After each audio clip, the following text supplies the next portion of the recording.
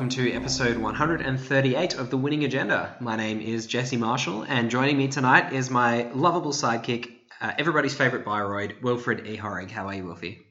I'm a bit skeptical about that, because I'm not sure if most people even know any other Bioroids. So doesn't that make it more likely that it's true? Well, yeah, but only by default. I don't know if it really counts. It definitely counts. It's like being somebody's favourite child when you're the only child. I'll have to think about that one for a little bit. Sure. Well, I think you should still enjoy the accolade. But in any case, today we are going to be continuing our very exciting and exhilarating romp through Core 2.0, the revised core set as it is officially known. And today we will be talking about the Corp cards, or as you like to call them, the good guys, Wilfie.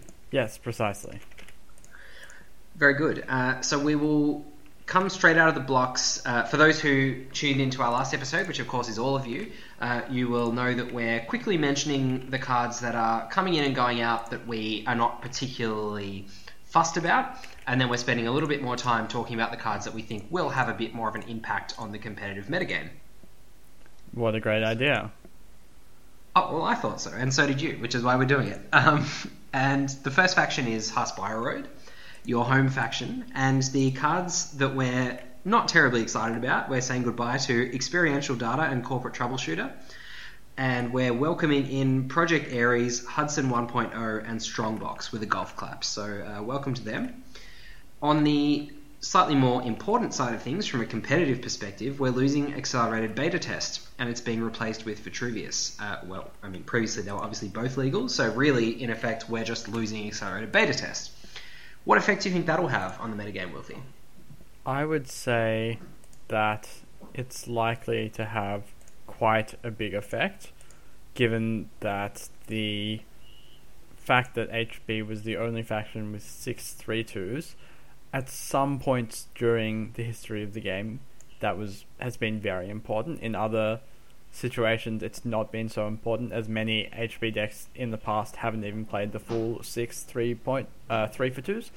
But I think recently the move has been towards playing all 6 3-for-2s a lot of the time, but I still feel like HB has quite a few good agenda options available to them, just not so much for the fast advance game plan. It just makes biotic strategies a bit worse, and it makes more Glacier, Food Coat, Sea strategies, or even just never advanced strategies a bit better. Mm-hmm. And what about ABT, the card in particular, and it versus Vitruvius? Which one would you have preferred to see stay? So I think ABT is stronger. That's pretty safe to say nowadays, but it also has a lot more variance than Vitruvius does, especially in a world without Jackson. I think it's probably reasonable to say that the choice of Vitruvius is a bit safer and a bit more stable compared to Beta Test, which can be worth 10 or 20 credits sometimes in the game. I've seen it before, and it can also throw 3 agendas into the bin. Yeah, and for that reason I think I'm a bit sad to see ABT go. I kind of like that little mini game that it presents. There aren't that many cards in the game that do that. And I kind of thought it was a really nifty way of having a benefit on an agenda that also had a bit of a sting in its tail. It was a bit of a double-edged sword. So I'm a bit sad to see it go. I guess the question I have for you is, do you think that it was a victim of the fact that it didn't have very good art and Vitruvius had better art? Is that why they made that decision, do you think? I'm not sure. As we've said before, art is probably not the main focus of the winning agenda. It's also a bit subjective. So okay, you could go either way, but I will miss Beta Test staring at me from my hand. It has been in my hand many times throughout the course of its history. Would you say it's probably the agenda you've played most in the game? Maybe. It probably competes with NAPD for that title. Well, on that very nostalgic note, we will move on to the next straight swap, which is Engineering the Future for Stronger Together.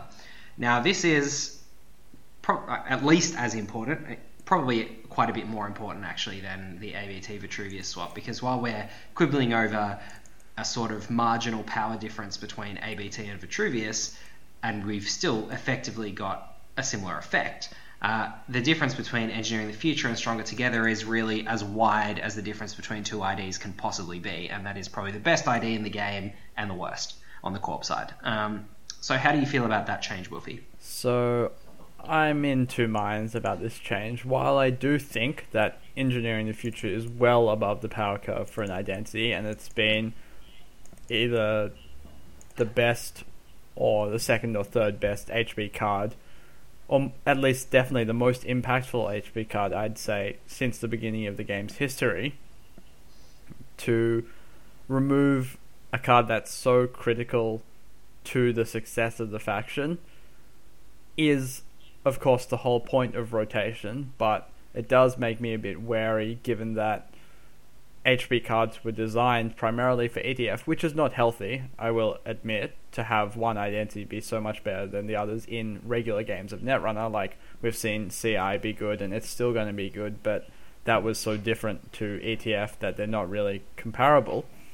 But to have ETF change from being the card which HB is built on to not being there, and HB has to use identities which are so much worse, makes me a bit skeptical that a regular style HB deck can be good. But then again, HB has been dominant for the last 6 months since the printing of Estelle Moon, so maybe it won't be as hard as I'm anticipating to find ways to react to that change.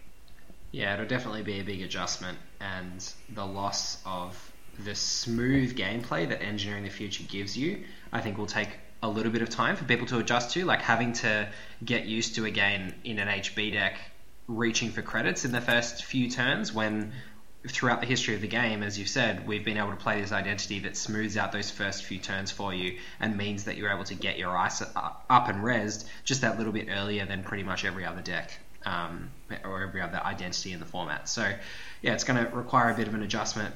And likewise, I think my feelings really mimic yours, that it's sad to see this sort of iconic card leave the format, but that is the point of rotation, and I'm excited to see what new and better things are coming up.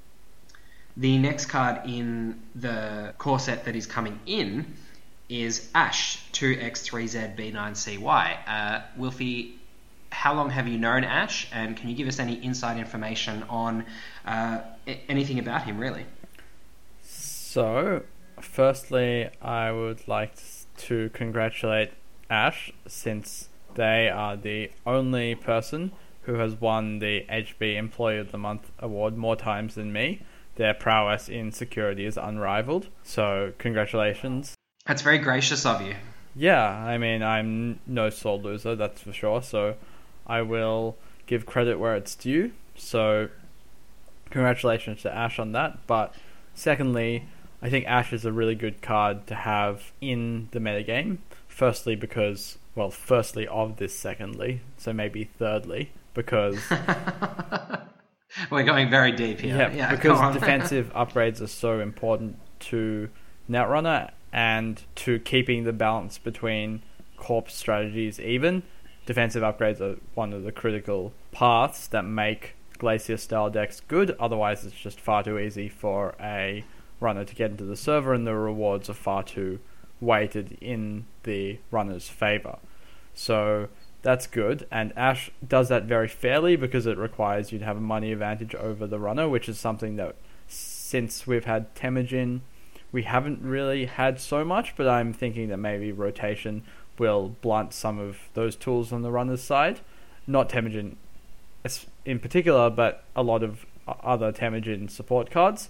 So, and we should mention that in between the last episode and this one, there's been a leak of a banned and restricted list, which may or may not come to pass, but if it does, then rotation probably will include Temujin being gone. Yeah, well, regardless, definitely we know that the runner economy is going to be a lot weaker now than it was pre-rotation, and that makes Ash relatively stronger in a very fair way, I think. And now that Ash's partner in crime, Caprice, is gone, we'll have to find other ways to make Ash good, but I think Ash is quite versatile, so that won't be hard. And I won't ask you for your opinions on Caprice or what her performance is like or how many Jinteki Employee of the Month awards she's won. I think we'll save that for another episode.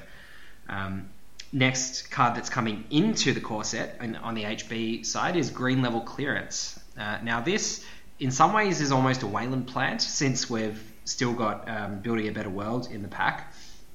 And Green Level Clearance is a one influence transaction that Building a Better World decks have sort of played consistently. It's also something that I guess is okay in HB, but probably hasn't seen as much play.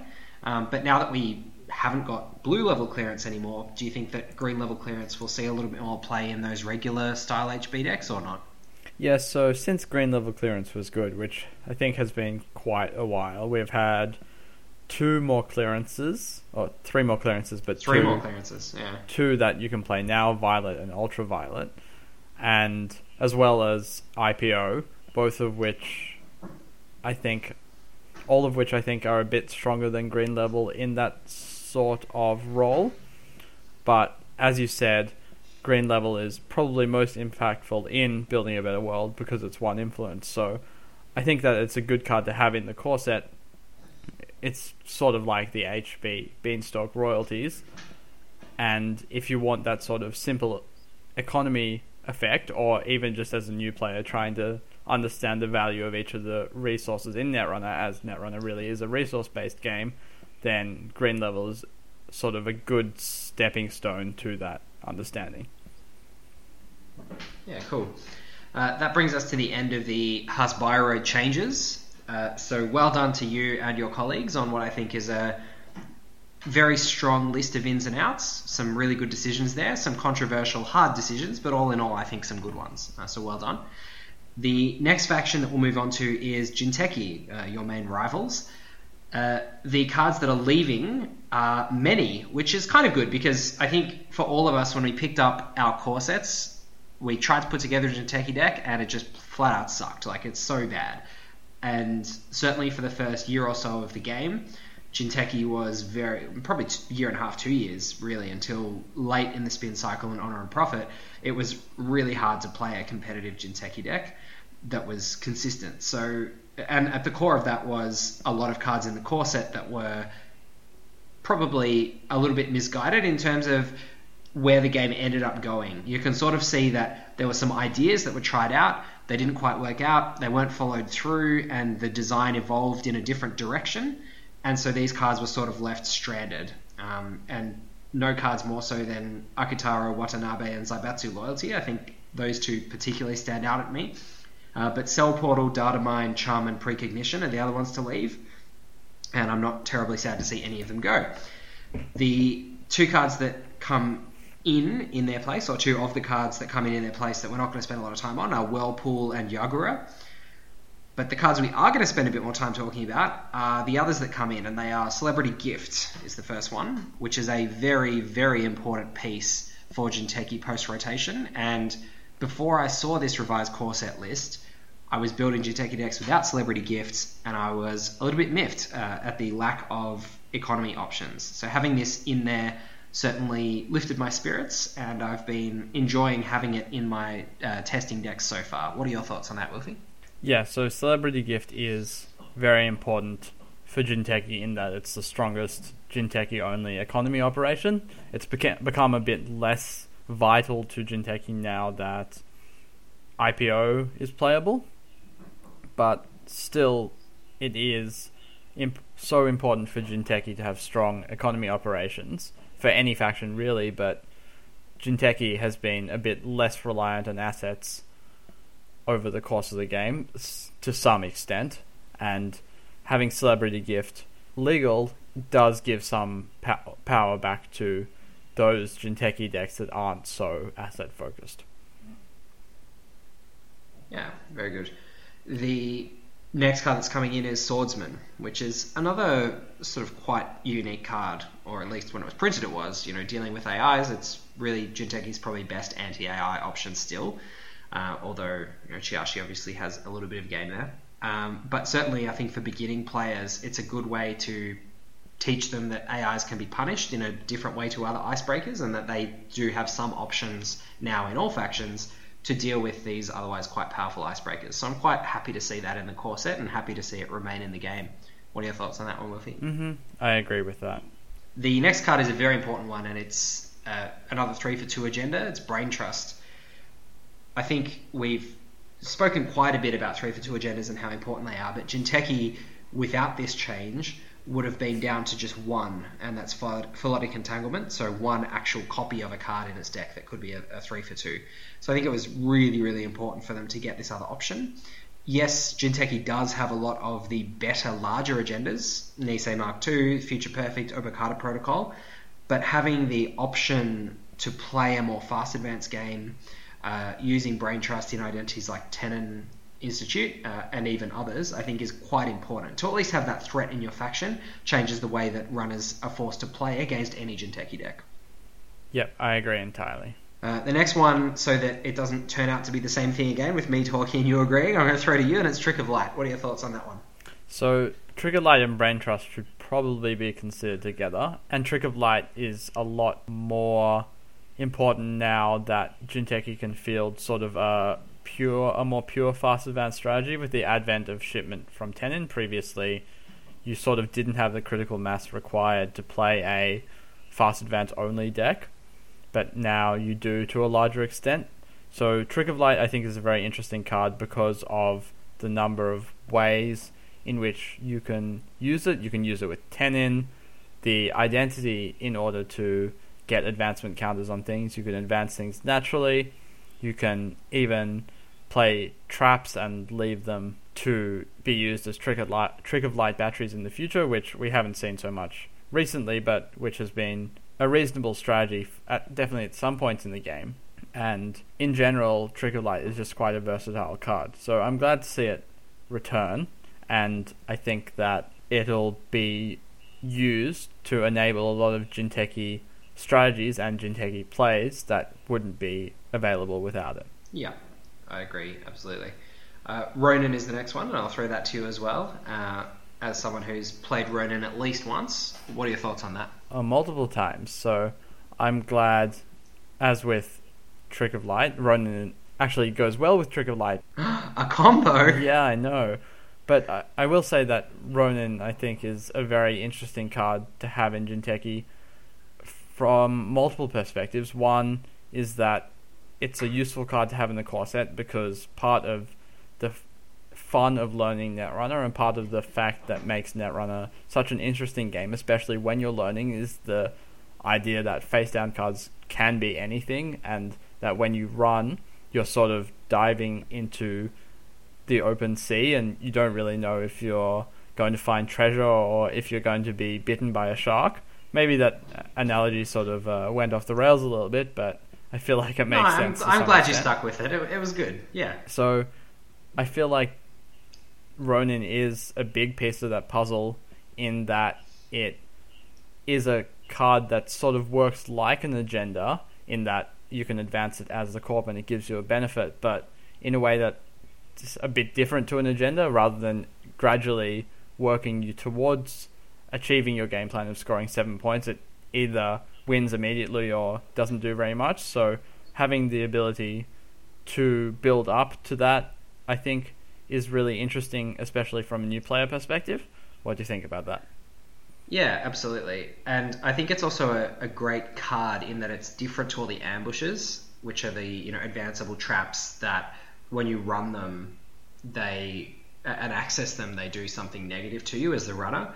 Ronin is the other side of that coin in that it punishes you for not running it. So I think that's a really important part of new players and all players really getting their heads around the shell game strategy, but also giving those shell game players something to do with their traps when the runner is being reluctant to run.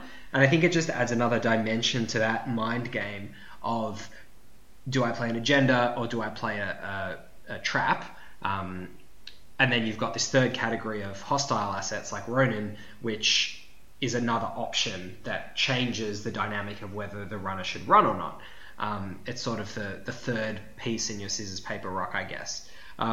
So it's important to have that sort of thing in the game. Jinteki is a faction that should have one, not just contract killer or reversed accounts. I think it's good to have the net damage version in Jinteki as well as something that keeps runners honest and means they can't just ignore remotes in those sort of shell game matchups.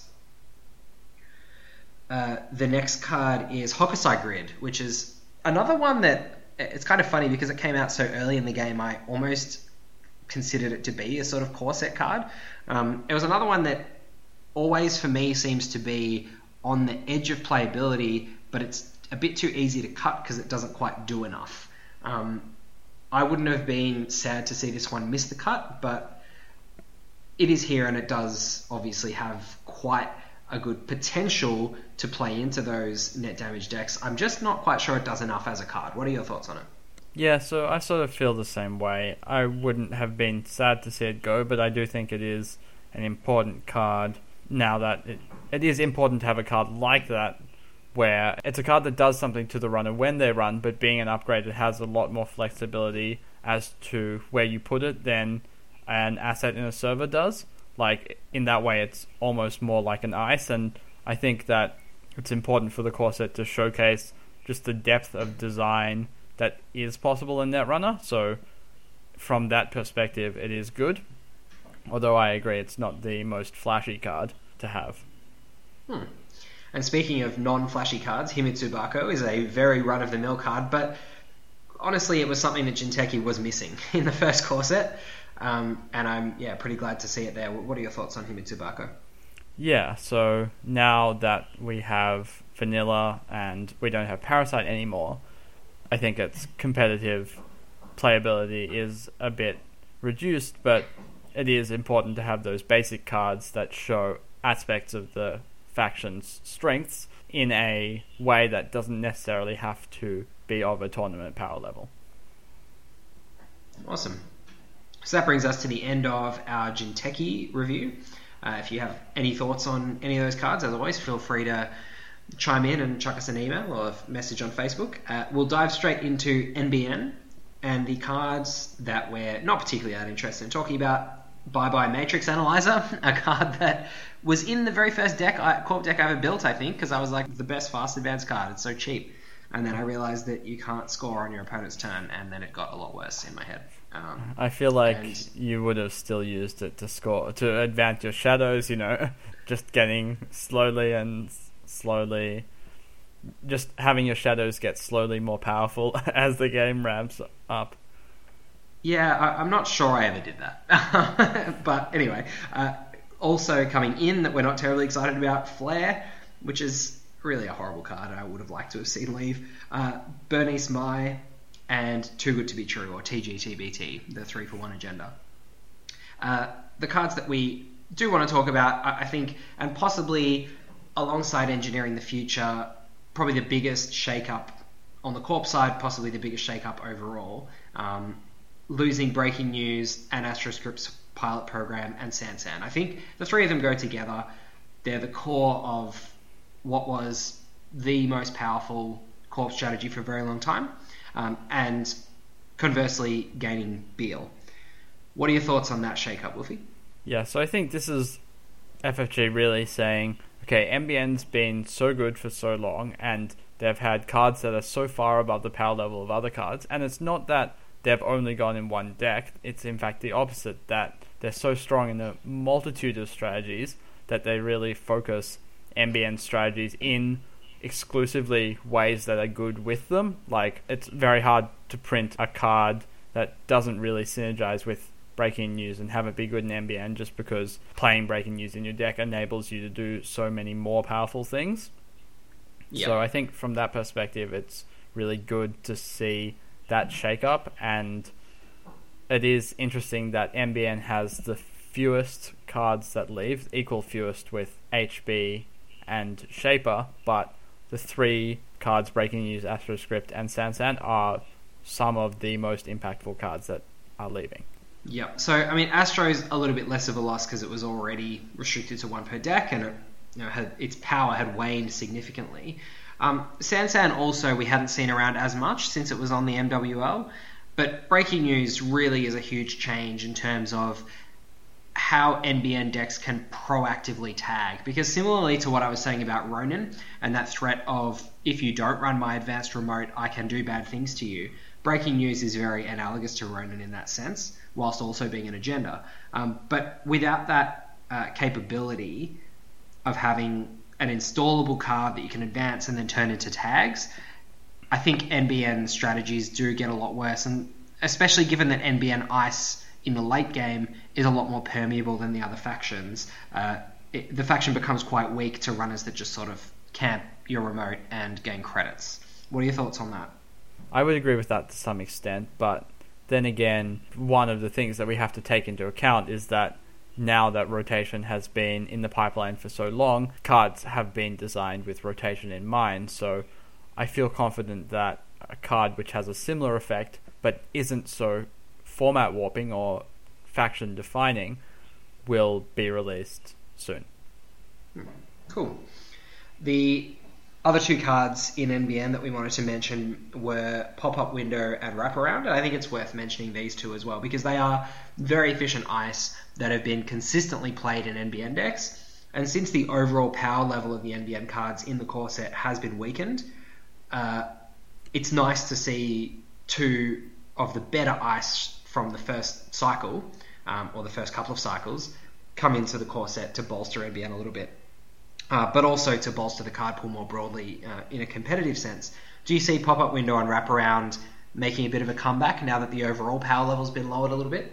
Yep, definitely. I think these are both NBN staples and are good in a wide range of different decks, so I think they're really good choices to save. Yeah, Pop-Up Window has the additional synergy of Spark Agency being an advertisement, and it's also, I think it was a pretty important economy card for NBN, and now that we've lost Sweeps Week as well, it may be something that NBN decks look to a little bit more, which is making some money from the runners' runs again with Pop-Up Window. Yep, exactly. That brings us to the end of NBN. We sort of whizzed over that pretty quickly, but I think you summed up the effect of the key changes really well. The next faction is Wayland, and the cards that we're not terribly sad to see go. Posted Bounty, one of the cards I was most frustrated with the power level of, I think, for a very long time, and I'm not sad to see that one go. Security Subcontract, basically a blank. Aggressive Negotiation, also basically a blank.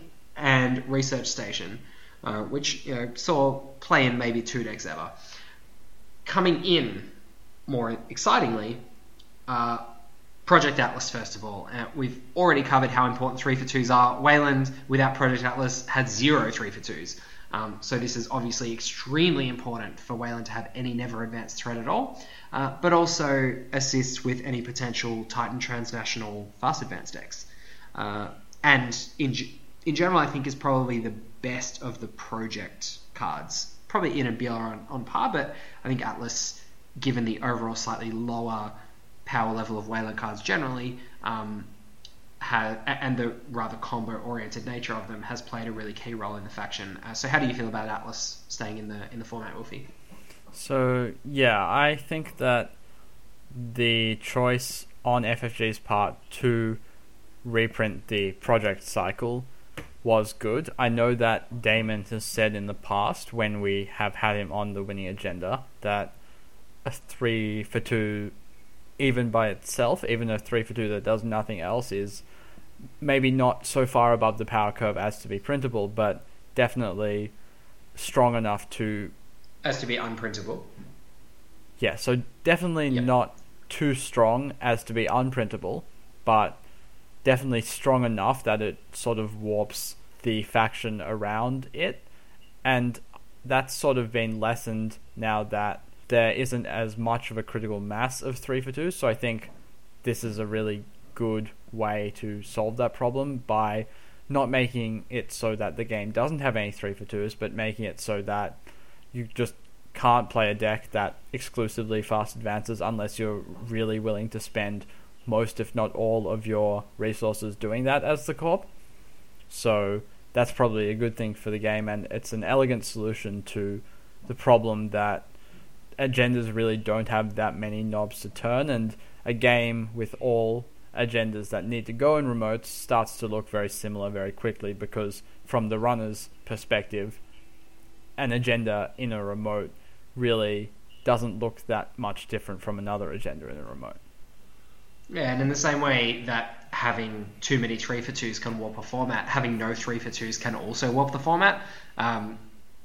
Because if you have no fast advance or never advance threats, then you're forcing Corps to either play cards that gain them clicks or advancement counters just to enable them to never advance bigger agendas or fast advance bigger agendas, or you're forcing them to play advanceable traps so that they can disguise their agendas, because the game is never going to be balanced in such a way that runners can't get into servers. So you have to have some other way for Corps to force the runners to make redundant runs, and making them run centrals to try and hit your agendas before you fast advance them is one of those ways, and making them run unadvanced cards is another one of those ways. If the game just defaults to the runner only having to honor advanced cards in remotes, then as you say, it becomes a very dull game indeed. So the next card in the pack is Dedicated Response Team. Now, I have to confess that probably for the first 2 years that I played Netrunner, I could not think of one possible use case for Dedicated Response Team. I was like, this card has bamboozled me. I do not get how you're ever supposed to make this card work. And then I realized one day in a light bulb moment the interaction with Snare, and I was like, how did I miss that? It's literally in the core set. And then consequently loved playing those two cards together in the Argus deck for a while. Unfortunately, I don't think the Argus deck is going to quite come back together in the same way that it did before. Film Critic's still in the format, but in general, I think the deck's not as good anymore. And that was really, I think, the only competitive deck where I've ever even come close to including DRT. So it's probably not going to make a huge splash on the competitive scene, but I have a soft spot for it because of that deck, and who knows, maybe we'll be able to dust it off again one day. Yeah, I hope so. I think it is an interesting card. Like, it does something at a very weird time, which is interesting from a rules perspective, and it also really makes you think, yeah, how can I use this card to any effect? And those kind of cards really need to be in Netrunner, I think. Yeah. The next card is Caduceus, which has been a solid piece of Wayland Dice. Probably got a little bit worse as Link has improved and as runner economies have improved. But now that we're possibly looking at a world where Corp and runner economies are a little more balanced again, and certainly the amount of credits floating around overall is lower, Caduceus probably has a shot at playability again, as one of Wayland's best sentries still, I think, certainly on the low-cost side. What are your thoughts? Yeah, I would agree. I think that Caduceus, has not seen as much play recently as it has in the past, just because stopping power has become much more important now that both sides have many more credits than they used to. Being able to sort of grind the runner's economy down really doesn't happen as much. So from that perspective, it will be interesting to see what happens to it in the post-rotation format, and I think it's a useful card to have around. Very cool. And probably the biggest change in Wayland, possibly up there with the other large changes in a core set context, not from a competitive metagame context, but from when you pick up your core set and you play it against your partner, Scorched Earth going out is a huge change. How do you feel about that? Yeah, I mean, it definitely is worth talking about it from a core set experience standpoint rather than a competitive standpoint, just because, I think Scorched's time in the competitive metagame has sort of passed to a large extent, but I do feel a bit sad because Scorched is one of the cards that a lot of people have said that made them feel like Netrunner is what it is, that you have such a card that has such a huge impact on the game, not only when it gets played from the corpse perspective, but just from the runner seeing it, it changes the way the game works entirely. So while of course rotation is designed to have those moments, I'm still sad to see it go, and I hope that as a new player starting Netrunner, that experience isn't lost. Yeah, and really, Scorched Earth is the ultimate Johnny Spike card. To come back to a MTG analogy, which a lot of people are aware of, which is the sort of psychographics of the way people like to play their card games, and that is a mixture between the combo player and the all-out efficiency competitive player who just wants to win. Because it's obviously really powerful and it can allow you to win the game pretty much on its own, or it in and of itself does enough to win the game, but you need other cards to support it, so it's that sort of combo element. So I think it creates its own little puzzle for the Corp in terms of how you design your deck to give you the most opportunities to play this game-winning card. And I think that's really cool for new players. I think it's possibly a miss in terms of FFG's thinking with this set to think that it delivers negative play experiences for new players. I mean, yes, it is uncomfortable if you don't know it exists and then you get killed by it. Maybe there are a couple of people who throw up their hands or flip the table at that point and say, I don't want to play this game anymore. But I think that if people do progress past that point, they read the card and they go, wow, that's really cool. Let's swap sides and I'll play with this card now. As soon as that point happens and both players are aware of the card, I think it creates some really great opportunities for solving that puzzle on both sides, and it creates some really great moments of tension, but also a really different way that the runner has to be accountable to the Corp. It teaches people about economy. It says if you, as the runner, spend too many resources, and if I'm able to, as the Corp, tax a few of your resources so you get slightly behind, I can actually just straight up kill you.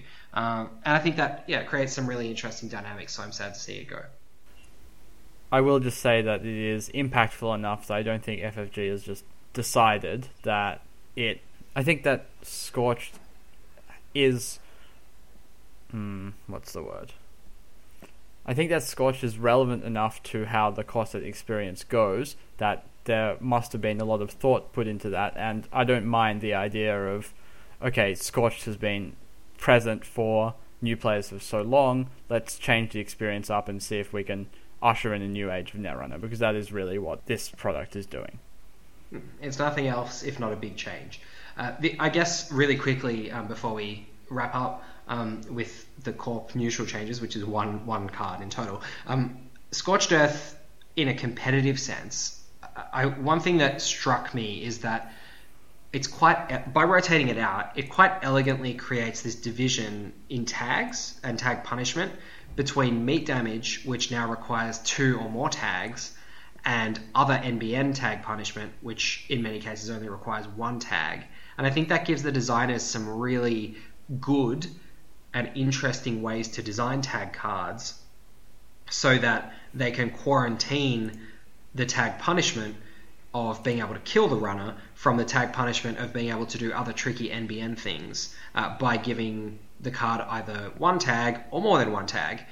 And having that switch that they can make in their design, I think, will give them a lot more flexibility and avoid a lot of the issues and the frustrations that Damon previously talked about when he was designing tagging cards, that, damn it, all these cards just end up being used with Scorched Earth and Tag and Bag instead of doing these other cool tag punishment things. Yeah, I agree. All right. So the last card is a neutral Corp card, and it's coming in and it's False Lead. Now, given that hard-hitting news is probably going to be a pretty big player in the metagame going forward as a very, very high-powered Corp card, False Lead goes quite well with it. It also has quite a few other interesting uses. How do you feel about False Lead being around, Woofy? So, 3-for-1s have always struggled for playability just because of how strong 3-for-2s have been and how important it's been to get that extra point from your 3 advancement agenda. But False Lead is an interesting card in that, it combos with a lot of cards that are usually good on their own, along with some cards that aren't so good on their own, but it also just gives the Corp a lot more flexibility to do things that you don't really see in decks other than those with False Lead. Like, I'm thinking about things with weird tagging windows and it really forces the runner to play around it. So while I think that it might be a bit of a strange choice for a core set just because of how impactful it can be on the game, especially if you're just starting out, I think it's a good card to have in the environment for sure. Very cool. Well, we hope you've enjoyed our sojourn through the new core set, the revised core set 2.0, whatever you want to call it.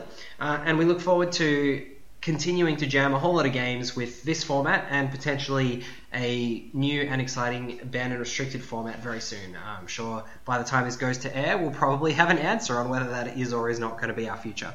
But in any case, thanks for listening. I've been Jesse Marshall here with Wilfie Horrig for The Winning Agenda. If you want to get in touch with us, you can get in touch with us on Facebook at The Winning Agenda. You can tweet us at Winning Agenda. You can check us out on Patreon at www.patreon.com/The Winning Agenda. And very big thanks to all of our ongoing Patreon supporters. We very, very, very much appreciate your ongoing support, and even those who've subscribed in just the last couple of months. It's been really heartening for us to see new supporters coming on board to The Winning Agenda. What are we now? 138 episodes in. So thank you all very, very much. And lastly, if you want to send us an email, you can send it to thewinningagenda@gmail.com, and we will possibly even feature and discuss your thoughts on the next episode, as we often like to do. So thanks for listening. I've been Jesse, here with Wilfie Horrig. Thanks. Good night.